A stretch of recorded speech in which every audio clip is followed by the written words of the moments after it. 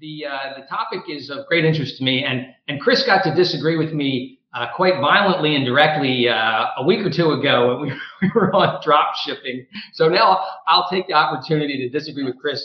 I don't believe that pre-building kits renders them not kits.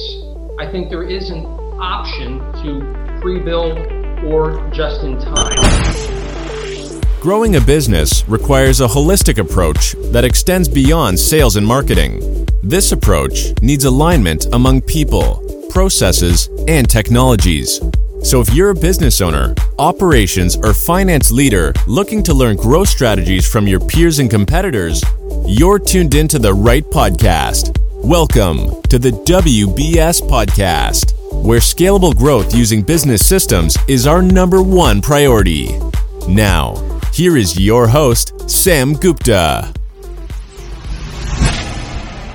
Hey everyone, welcome back to another episode of the WBS Podcast. I'm Sam Gupta, your host and principal consultant at independent ERP and digital transformation consulting firm Elevate IQ.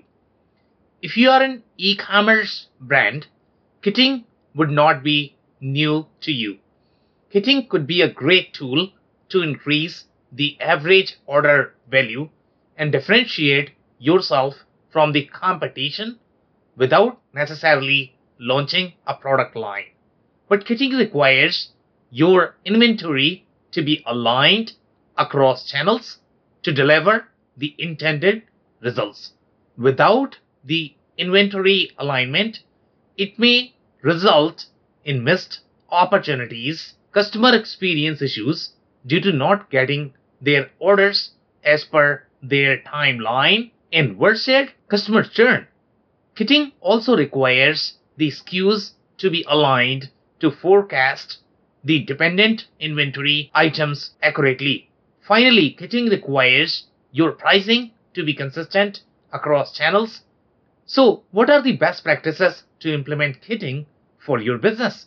In today's episode, we invited a panel of cross-functional experts for a live interview on LinkedIn who brings significant expertise to discuss the pros and cons of kitting, business processes, best practices.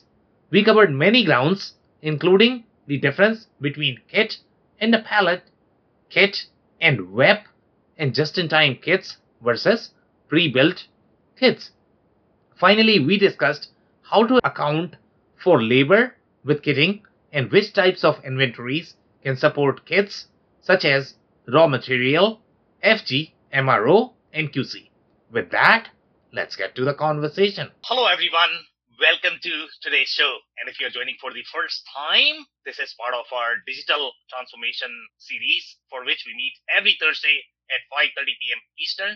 We pick one topic related to digital transformation, and we always have a very exciting panel that is willing to share their insights and wisdom. For today, we have a very interesting topic called kitting. So we are going to have a lot of fun discussing that. Before we do that, we are going to start with everybody's intro.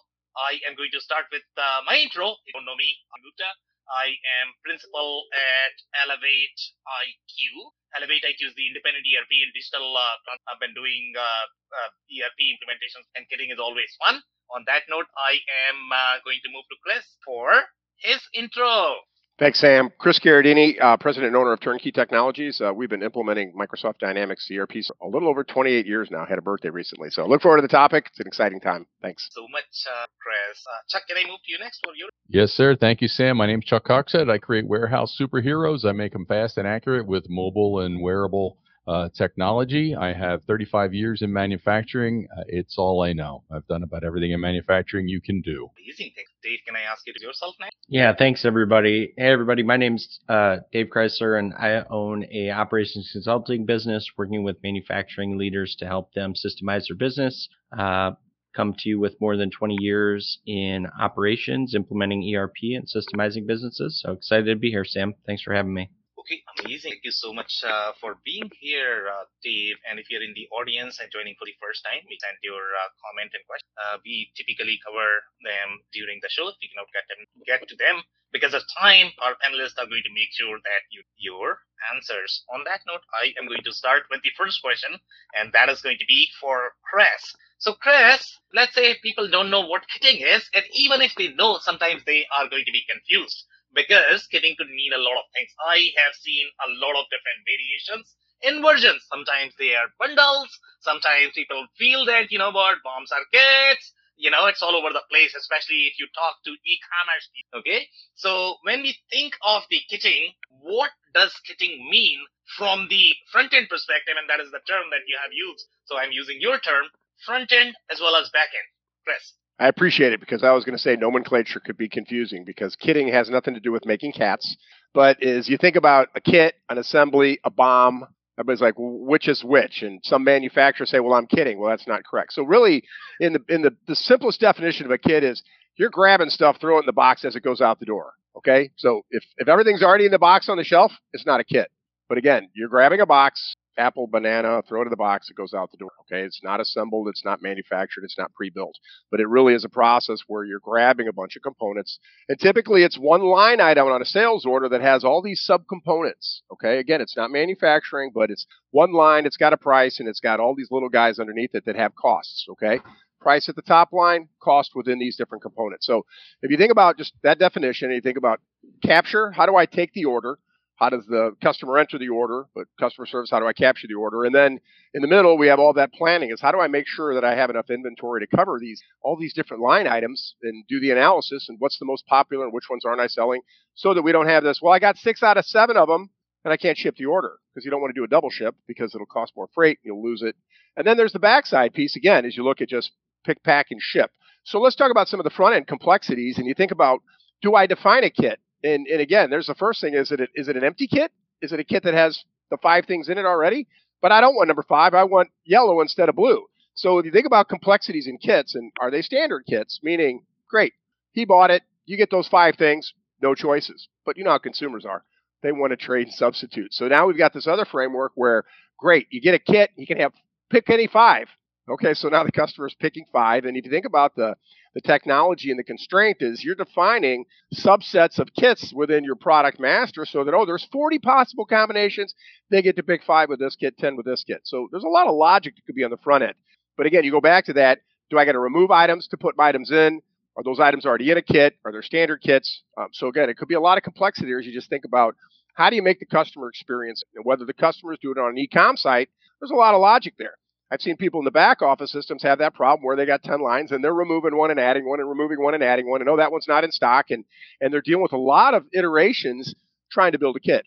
Okay, so there's a front end complexity. Again, 2 experiences. Customer does it, sales operator does it. Nonetheless, you've got something, whether they're pre-built, whether you take substitutes, how do you constrain that? And again, a lot of the ERP system logic isn't perfect there. So that's the thing that I'm going to tell you as you look at that business process. In the middle, analytics. Again, how do you plan? How do you manage? How do you stock those? And again, you've got commitments to lead times and, we'll ship within a week, or maybe you're trying to do 1-day ship. So it's really going to be difficult to, make sure you're stocking to those proper levels for the popular components, right? And again, you may preload that kit, like I said, with the things you really want to sell, and hopefully they don't take them out. But so there's a little bit of relationship between a template kit and how you're planning that data. Backside, again, I'll let the fulfillment guys talk about that, but really you get the box right here. Now that I've got a list of they want a red, a blue, and a yellow, I throw them all in there and they go out the door. Again, am I scanning each of those? It gets interesting whether the system supports a kit level component scan. So if you think about warehouse management, and I'm sure Chuck will have something to say about that, but I'm going to stop there because there's a lot going on between that process. Hopefully that gets amazing insights there overall. From the kitting perspective, first of all, setting the stage in terms of what kit is. So there is definitely going to be a confusion.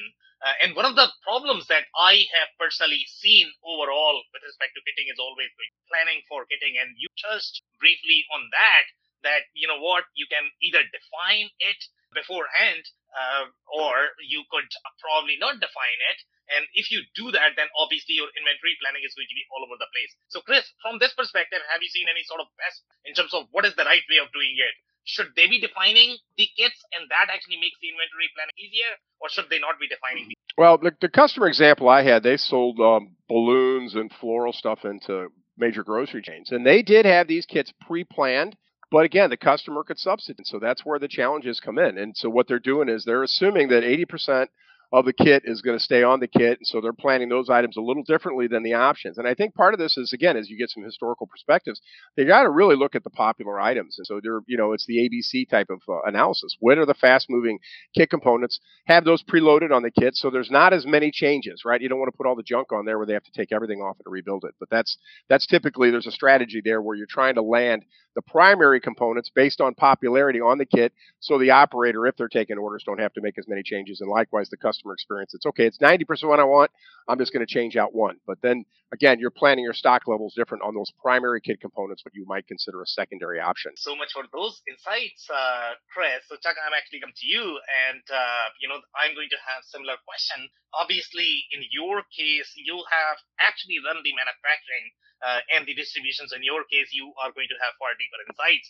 in terms of what to get, what not to get, what is going to be a bomb, what is going to be a configurable bomb versus, what is going to be a kit, right? So overall, in terms of deciding which SKUs are going to be the kit versus that are not going to be the kitable component. So what would you say, what is a kit?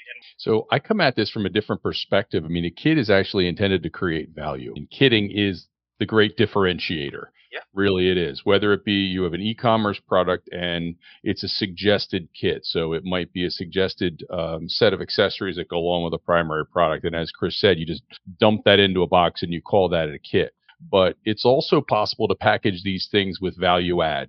So, and when you do that, they could be there, depending on, going beyond e-commerce, it could be custom packaging. In my manufacturing experience, I might need to package everything in ESD safe packaging, electrostatic discharge safe, so that I'm getting these components into particular packaging it's going to be conductive and not create a static shock or something like that. That's an example where you have something very specific and you're adding additional value that's specific to the customer. So you have, on the one hand, you just have a bundle of accessories, and then you have this other high value item. And in most cases, it's always a customer centric. It's always a customer centric, and ideally, it should be always customer centric thing. And the kitting always has to come from a place of value, whether it be the front end, okay, where they're specifying, as Chris also described, you have a custom specification for a basket or a box of components that meet your need. It could be color, it could be performance, it could be any number of things. It could be size. To, as I say, so that value out of the back end. The value can also go into services and software and different things where you can customize, each individual component with a different value that would be very different. So, I mean, that's from the manufacturing and operations standpoint. That's really what you may be up against.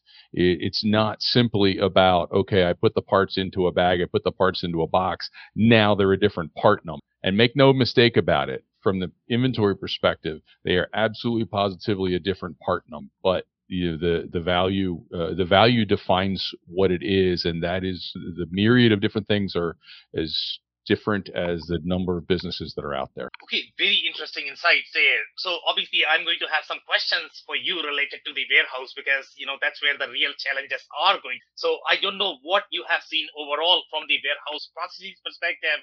Do you typically recommend that, if you are doing the kitting, then they should be prepackaged and then they should be stocked in the warehouse? Or should they be more of the kitted as they are picking in the warehouse? So in your experience from the warehouse perspective, what is the right way of kitting?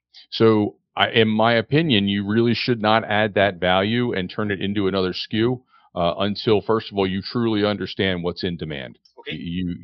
And you also want to add that value as late in the process as possible.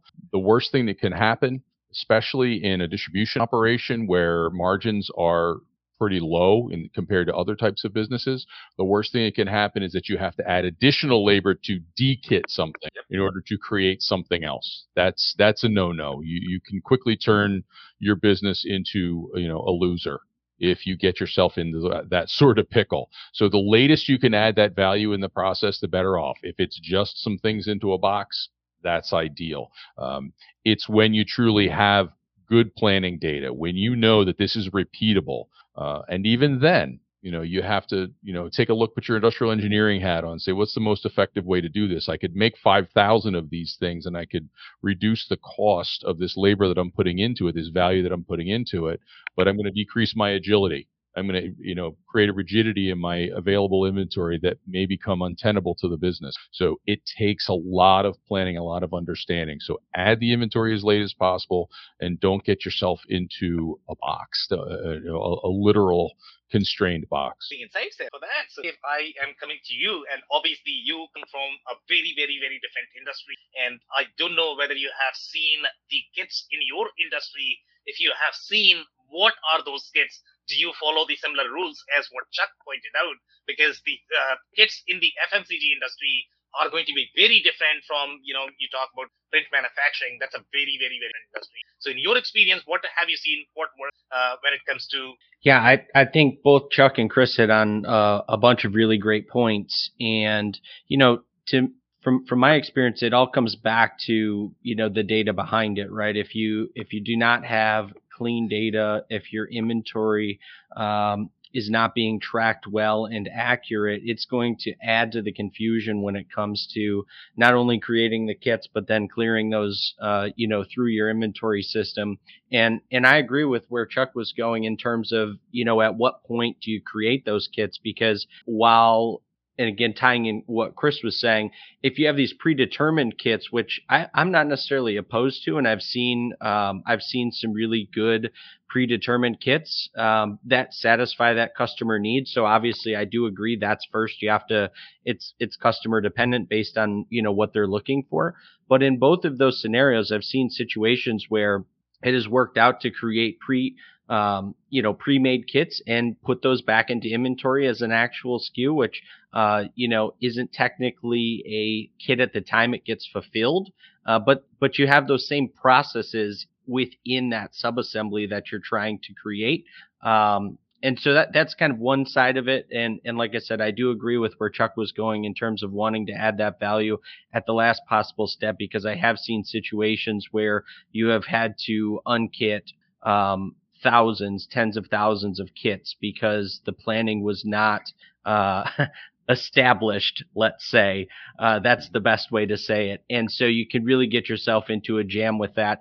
And you can really not just the time it takes to deconstruct those kits, but you could be talking about, thousands, tens of thousands, hundreds of thousands of dollars in obsolete inventory along those same lines if it's not been planned well. And there's some other ways that you can maybe clear through that inventory, but those are some of the challenges that I've seen, kind of tying back to what Chuck and Chris were saying. And the other thing I would add, in my experience, is those internal processes. So even starting in that customer service side, Chris, I think you mentioned it, but how those kits are laid out in the order entry and making sure that it matches up with what's actually going to happen out on the shop floor and through inventory the rest of your process, because you don't want to be spending additional time either adding or removing those items as maybe it's a custom kit that comes in from e-com. So you have to be mindful of that, and you really have to make sure that you're looking at the detailed part of the process to not only satisfy what the customer demand is,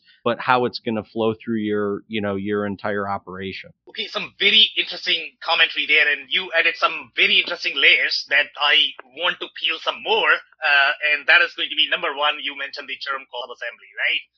And subassembly typically, in my experience, is used more in the context of, and when you are doing the manufacturing. So I don't know whether you guys use the subassembly as part of the kitting process as well, because sometimes that could be confusing. What is manufacturing and what is kitting? These two are very different things. Sometimes people mix them. And in my experience, that actually throws off your inventory. You really need to define what is a kit versus what is your real production BOM that is being manufactured. And the other layer that you had mentioned overall from the order entry perspective.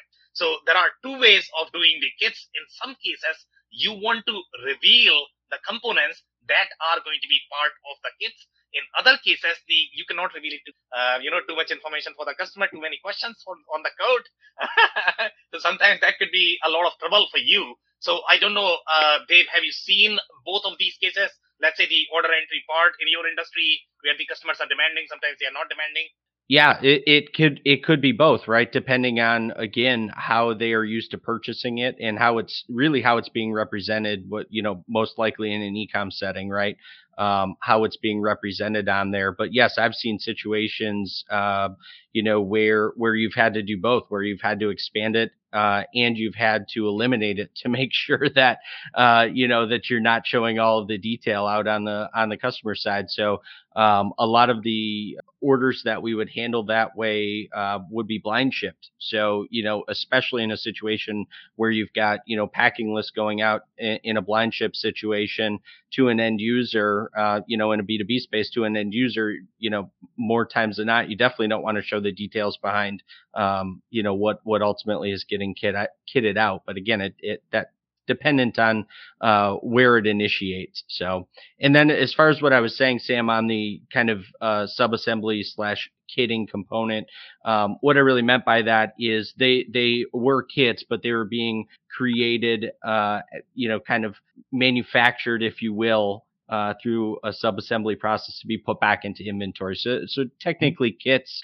still, but really handled as a kind of manufactured subassembly item that would be entered back into inventory under a separate SKU. Amazing insights there. So much, Dave, for that. And guys, if you have any, okay, go ahead, Chris. So if you build it and put it on the shelf, it's not a kit. Sorry. Anyway. Yeah, so I think we are going to have a little debate there, and then Tom is, getting ready for the debate there. So obviously, Tom, thank you so much for making it in, because obviously I cannot afford to miss you. I want you to introduce yourself whenever a chance. Along with that, I want your perspective overall in terms of what is a kit, what is not a kit, and how would you feel if somebody was trying to make the Kensar medical device as a kit inside the ERP? How would you feel about it? Well, so several questions there. So first, again, apologies to everyone. My name's Tom Rodden, a former CIO at a med device company. Sam was asking me specifically about med device and kitting. But I'm also an ERP consultant, and in a prior life, for 10 years, worked at GE as a logistics leader, director of logistics for GE Lighting at one time. So was involved in operational processes like kitting, not just as an IT support for those operations, as I've later evolved in my career. So anyway, the topic is of great interest to me, and Chris got to disagree with me quite violently and directly a week or two ago when we were on drop shipping. So now I'll take the opportunity to disagree with Chris.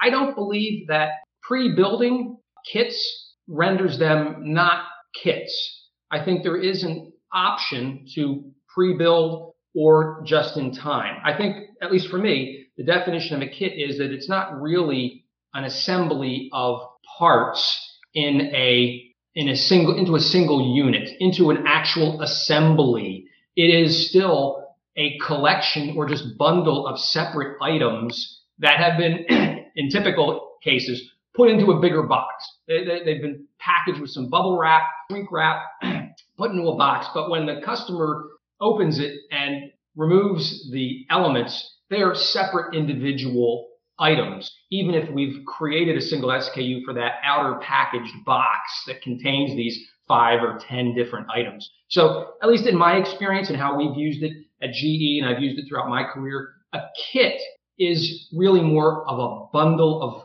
components or parts or finished goods that we want to sell as a collection. And they could be just in time assembled, if you will, or they could be gathered together in advance and put on a shelf. But they are sold as a separate SKU.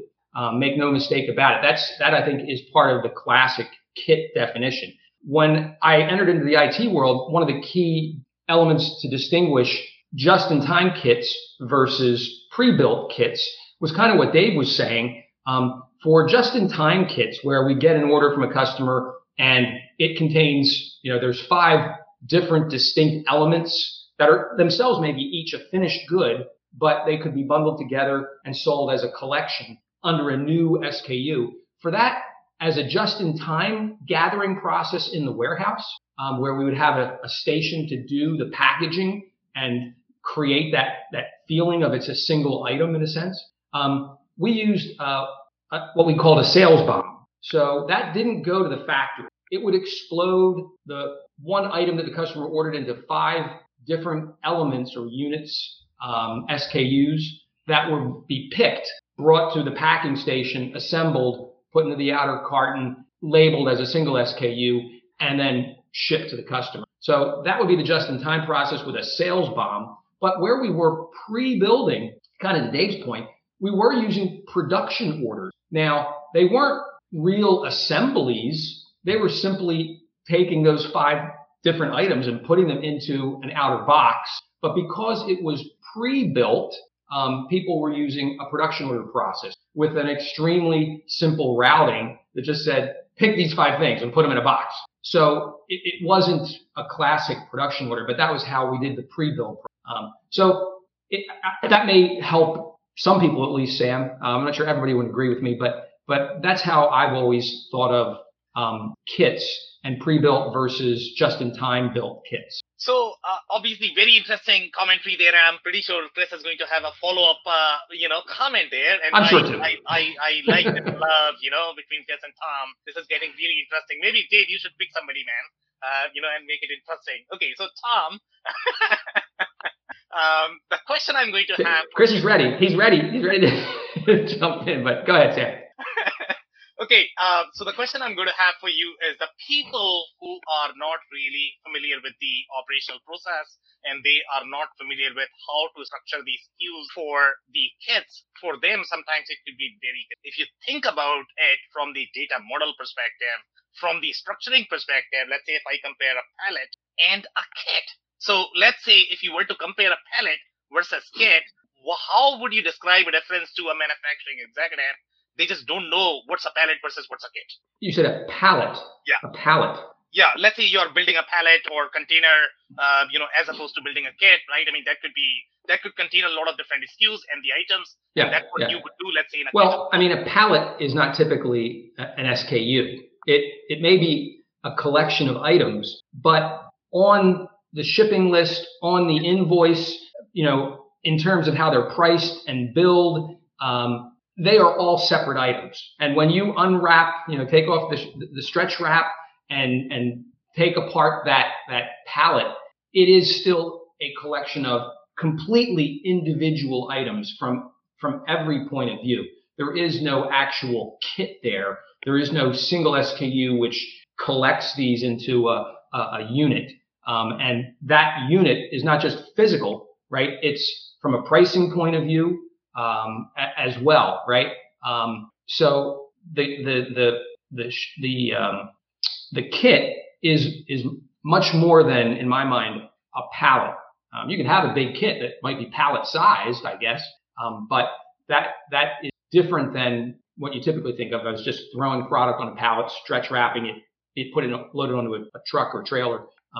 That's not a kit. Amazing insights there. Thank you so much, Tom. And I just cannot wait for Chris's turn because I just want to know what he's going to say to me. Okay. And Chris, I have one piece of advice for you. Do not mess with Tom, okay? I'm not messing with Tom. It's just so analytically speaking, so if in your pre-built, on the shelf, bunch of loose items in a box, okay, call it what you want. Let's dig down into what's the data elements on the ERP. You got a one line item now on the SOW on your sales order. One line item. Typical ERPs, you put it's a manufactured item. If you take it, you've got component consumption, you got a finished good. I guarantee it's going through WIP to get into that box loose or connected, it doesn't matter. But on your sales order, you got a single line item. You're not seeing component detail on a sales order. It's not natural to an ERP. Again, now let's fast forward. You sold it. Where's your sales analysis? That item. You get that item as your sales analysis. You have no visibility from a sales perspective of the kit components by customer or by any of the dimensions related to the customer. They're consumed as component usage. You'll get component usage, no question. You'll say, I can tell how much I'm using. I don't know where it's going. I don't know who's buying it. But you lose something there. And again, I think that's one aspect of just pre-built, cost, components, visibility. The customer buys a kit. He sees a little bit of the kit. And most systems will track the kit level items, the components, through sales analysis. So you'd actually be able to say, okay, who's buying the red apple in their kits? How many did we sell? Where are they going? Is there any type of marketing analysis? But I think you lose that aspect of it. I mean, again, in the end of the day, if it's so popular, you pre-build it and put it on the shelf. Again, it's a production order. I think you would agree with that. But again, I think that's really the major difference I see there. But the pre-build versus the line items, and again, I think the analysis later on is one of the things you give up there. And I think that's it. But it's just like your medical device. You sold it as a unit, you got there, it was a kit because it broke.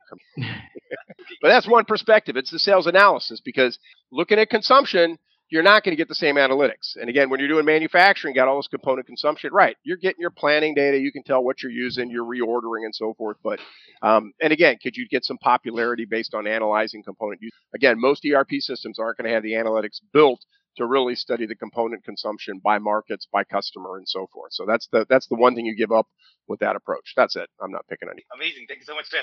Dave, you had a comment?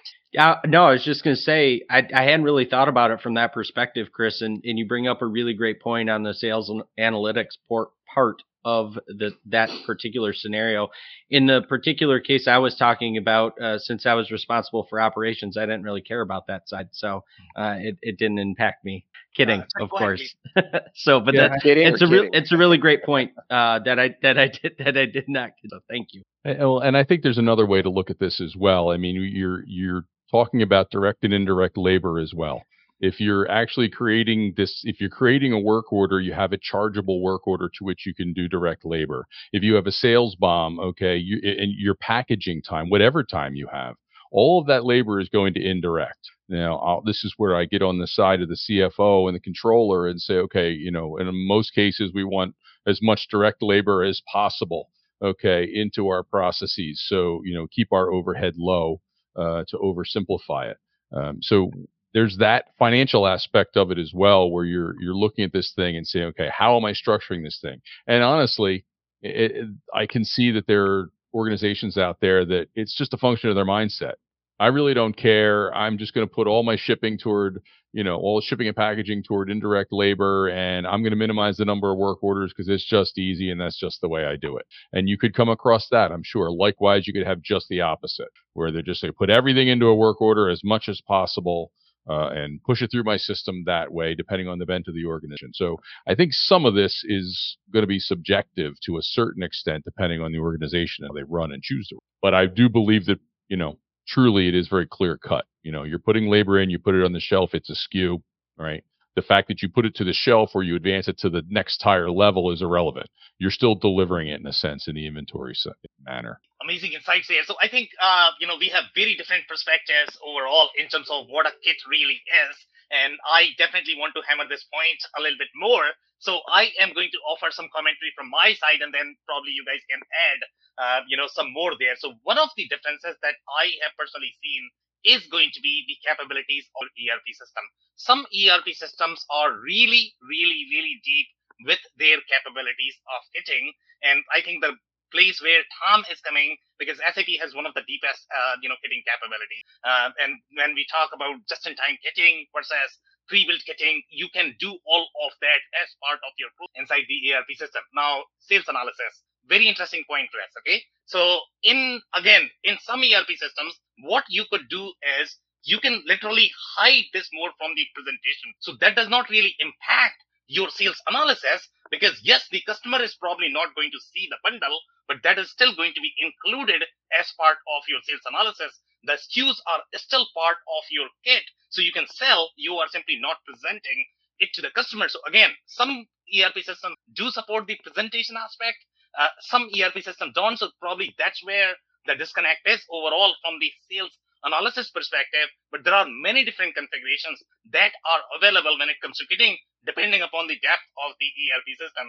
So again, I am actually going to do one more round with everybody. What do you guys think? I don't know. Do you guys have any comment? Tom, follow-up commentary? Well, I agree with the points you made, Sam.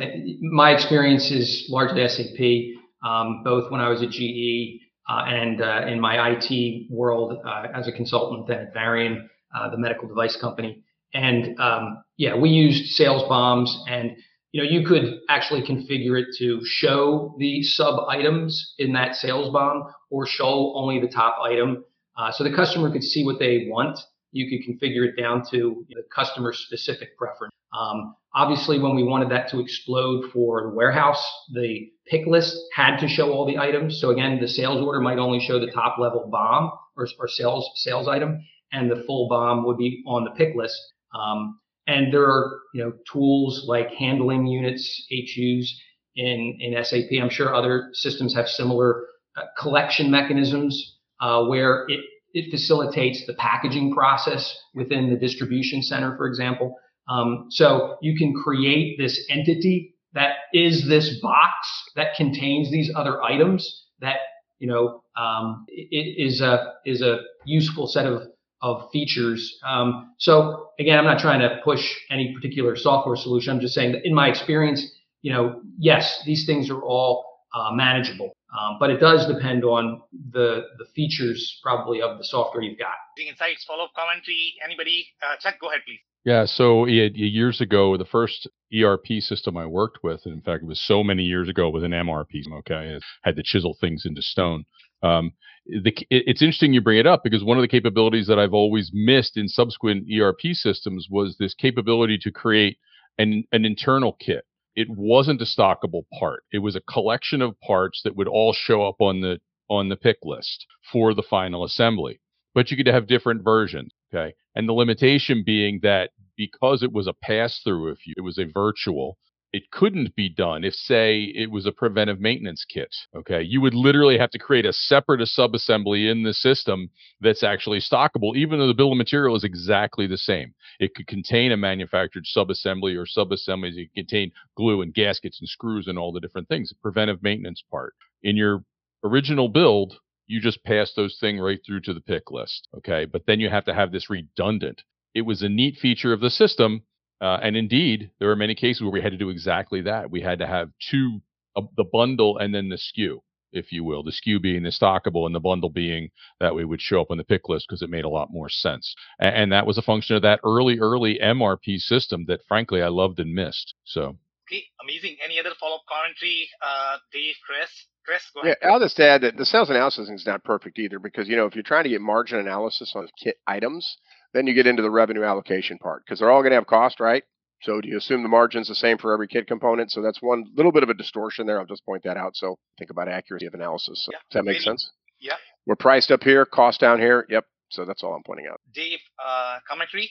No, nothing to add. I think everybody's kind of covered it. I mean, the system that I'm used to, that I have the most experience in, had similar capabilities, as Tom pointed out. And like I said, I did joke about it, but from an operations perspective, the consumption side to me was more important than some of that sales analysis. But I still thought that was a really great point by Chris. So. Okay, hey, very interesting. One more question. So SalesBomb, just to clarify, Tom, SalesBomb, is that go through a configurator or is it literally just a kitting type function in SAP? Because that does bring something interesting. No configurator. It's a fixed set of finished goods, for example, that you just say, I'm collecting these into a higher level SKU.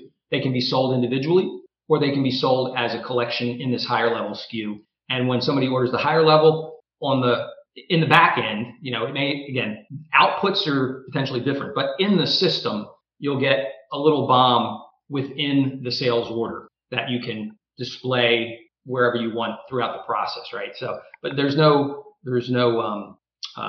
nothing more than that list, if you will. In a sense, that's what I described. The parts have to pass through to a pick list in the different system. But and what I was thinking of was more along in the manufacturing process, in that final assembly build and the multi-level bill of material. What you're talking about is just that sales BOM, and that's exactly what it is. It's a pass through because somebody's got to know. Yeah.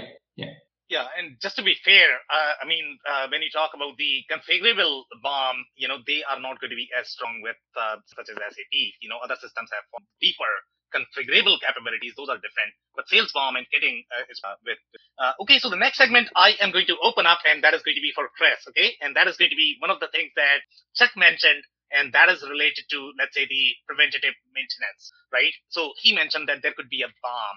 Now, can a kit be used in that scenario as well? Because that seems to be more of the manufacturing. And sometimes that could be confusing for a lot of people when you look at different inventory. So in my case, again, depending upon the depth of the ERP system. Some ERP systems are going to have just one form of inventory. Some ERP systems have 5 different forms. So one is going to be your product inventory, then one is going to be your MRO inventory, then one is going to be your, what else is left?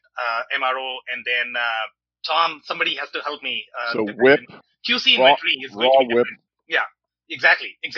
So these are different, inventory types that we have. So have you seen kitting in all of those inventory types, or is it only applicable for the SKUs that you are trying to sell? I've personally only seen it where you're trying to sell, and in the preventative maintenance, the concept of a kit, I've seen it referenced a few different ways on the maintenance schedules. I've seen it where they list every component that, hey, you need the washer, the gasket, the glue. So, hey, I'm going out and doing a service. You need all these things. And I've seen the other one where there's a single line item reference to a kit listing. So I've seen it coded both ways in ERP systems. But in that case, whether it's already in a bag or not, again, we go back to that. Is it a manufactured kit that's on a maintenance schedule, or do we see the individual line items? So I've seen it in a couple different scenarios on preventative maintenance schedule. Amazing. Tom, did you have a comment?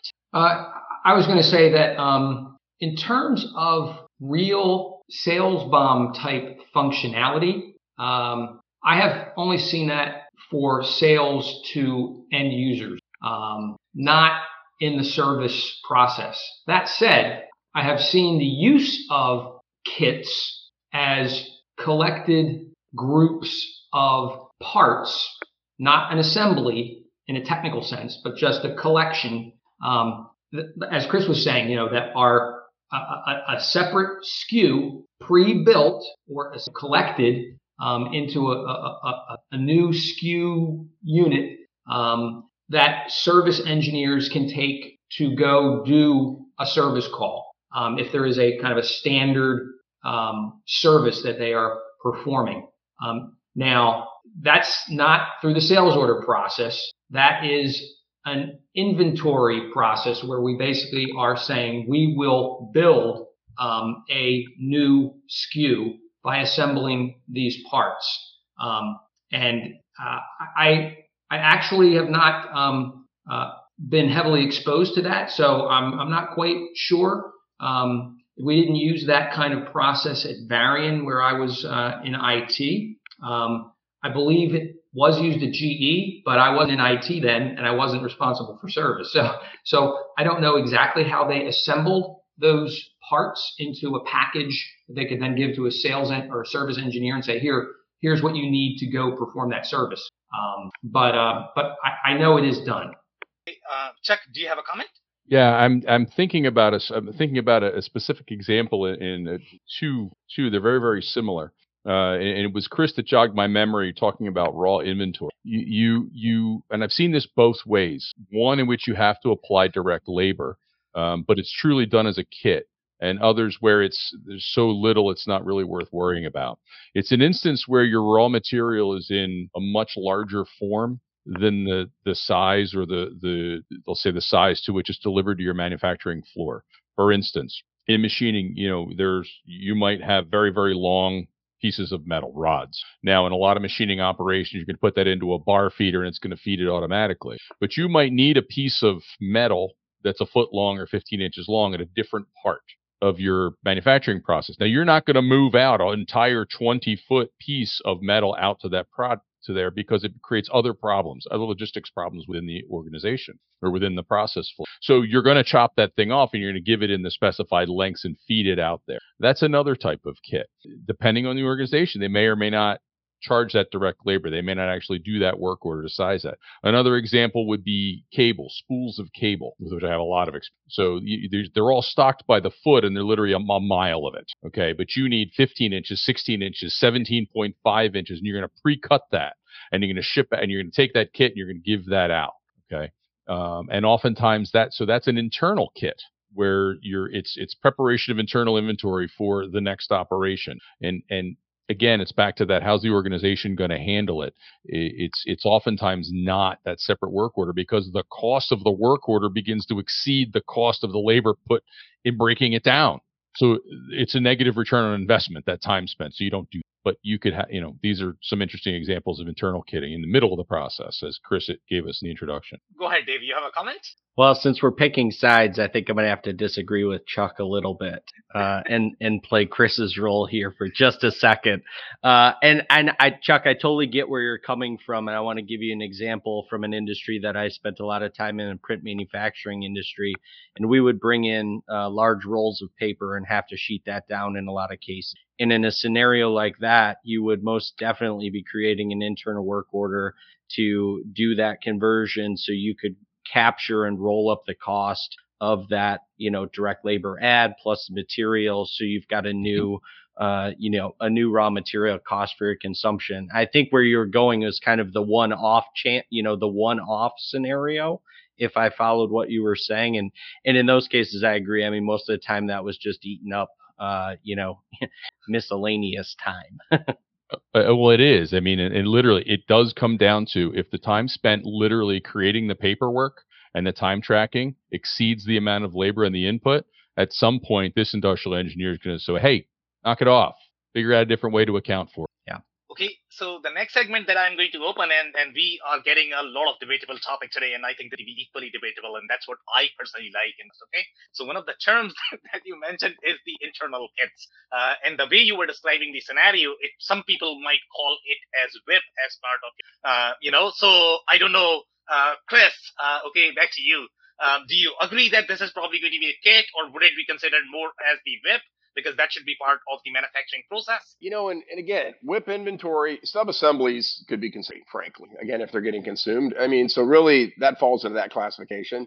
I don't really consider a kit WIP inventory because typically if you're kitting, it's going out the door. We go back to that. If it's pre-built, it's still considered, it's not finished good, it's not raw material anymore. That's why I put it in that little classification. In commentary there, Tom, WIP versus the sub-kits, I guess. I wouldn't consider kits that are sold to end consumers or kits that are consumed by internal sales engineers to perform a service, for example, as we talked a little bit about. I wouldn't consider those things to be WIP. I would consider them to be either finished goods, in the case of a sale to a consumer, or another component part in your parts inventory that the service engineers have access to and consume when performing repairs or service. So no, I wouldn't consider that WIP. Okay, Dave, anything to add on that? Chris, hey, just to clarify again, if it's not a product we're selling directly to the end consumer, it would be considered WIP. But if it is packaged up to end consumer sell, then you could call it finished goods. But if it's never sold to the direct end user, it would be classified as WIP because it's going to be consumed in a secondary manufacturing operation. That's how I would define those. So I don't know if that agrees with what you thought, Tom. And again, people's experience can differ for sure, and that leads to some different definitions or treatments perhaps. But in my experience, if we're consuming that on a work order, for example, in the process of delivering a service to an end customer, which is how I'm thinking about this. It's a service engineer that's using parts, and in the process of delivering the service, it's not a sale of any kit or item to the user, to the end consumer, but it is the process of maybe servicing a big machine like Varian would sell to consumers, a piece of technology. And now I'm performing a service. Could be, I suppose, an auto company that's performing a service when you take in your vehicle. They're not selling you the parts, but the parts are being consumed. It's, in my mind, not WIP, and in my experience, it's not WIP. WIP to me is a level in a hierarchy for a product, and it is consumed in the process of being absorbed into that higher level product that's being created. If there's no higher level product, it's being consumed at its level, then to me it's not WIP. It is more of a finished good, whether it's a finished good part or a finished good for a consumer. That's my experience. Yeah, I mean, I see it as WIP once it's been allocated to the work order. In theory, it should be moved. So, I've worked in operations where you have people who are picking inventory from the shelf, creating kits, sometimes in bags, with the right quantities, that sort of thing, and they literally pull it off the shelf and they move it into a staging area queue. Once it's been allocated to that internal work order, that build order, it's WIP.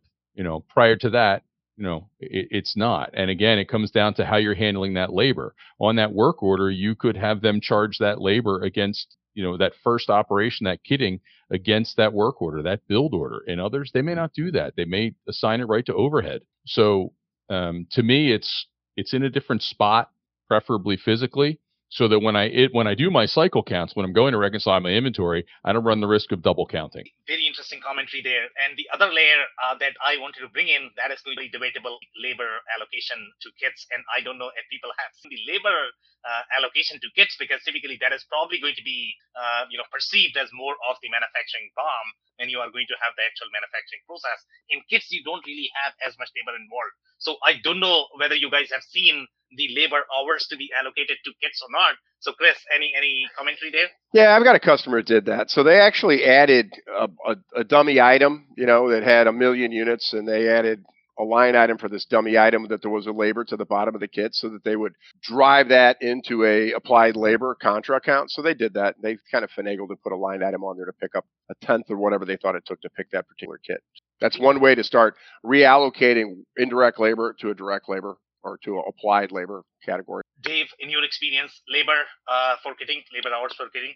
I've seen it both ways. I mean, it again, to me, depends on at what point you're assembling that kit, whether it's just in time or something that's going to be put back on the shelf, and how you want to actually capture it. Majority of the time, I would say it's going to be not captured and handled by indirect. The majority of them, at least in my experience. Well, there's an interesting point going back to the pallet. The shrink wrap pallet, as Tom was talking about earlier, I've seen in food distribution facilities where they're supplying cases, they're supplying individual boxes, and they're also supplying fresh food that has been partially prepared, and they're creating labor. Okay, but it's really a distribution facility, and most everything they do is indirect.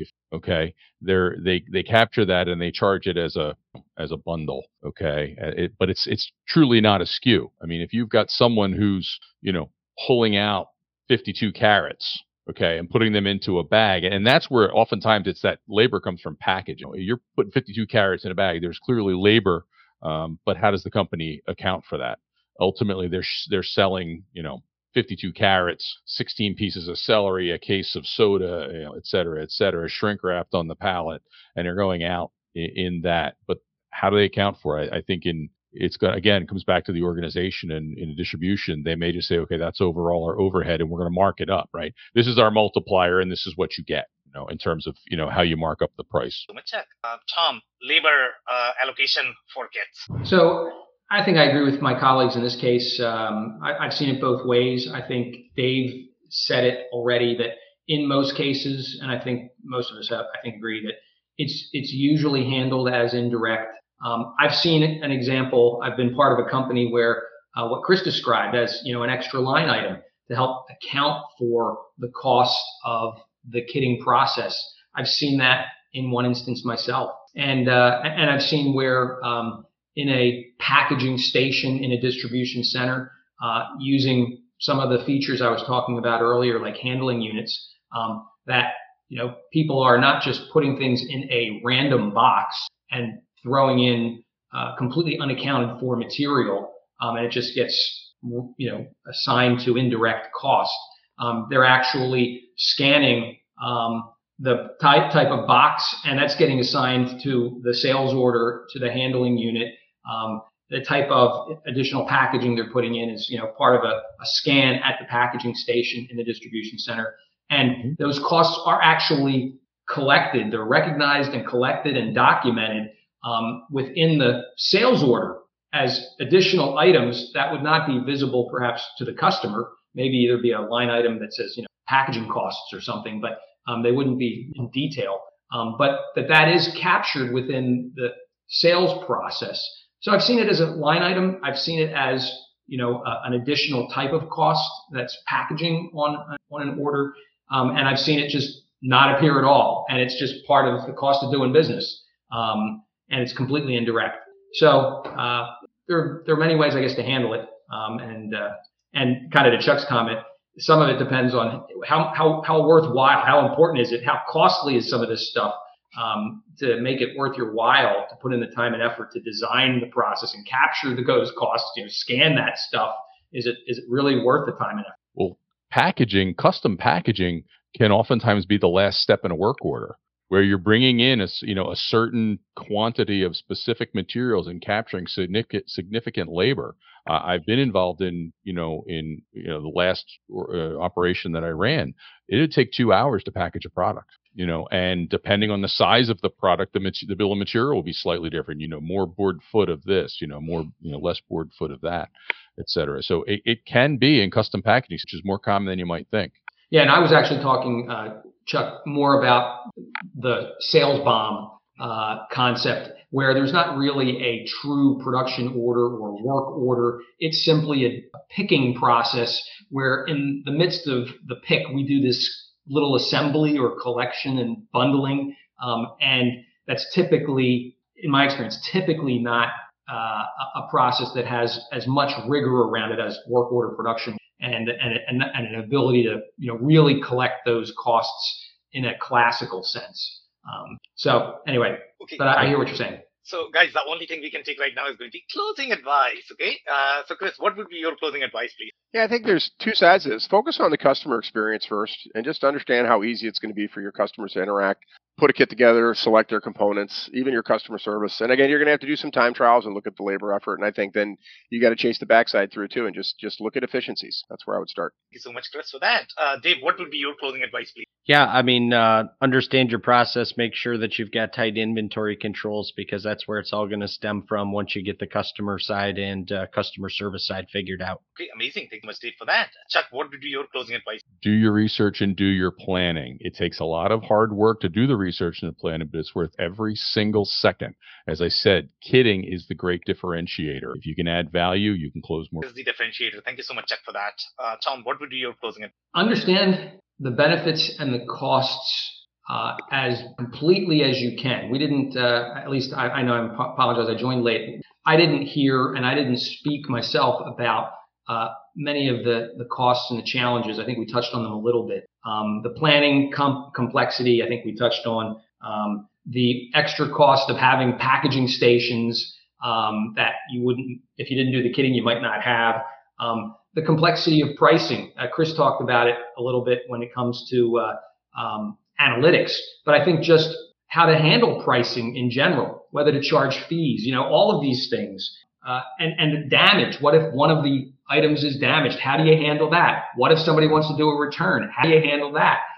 So I think I heard Chris or somebody talking about, substitution of items in the process. Again, there are a lot of potential complexities that could add a lot of cost if you try and really deal with all of these things.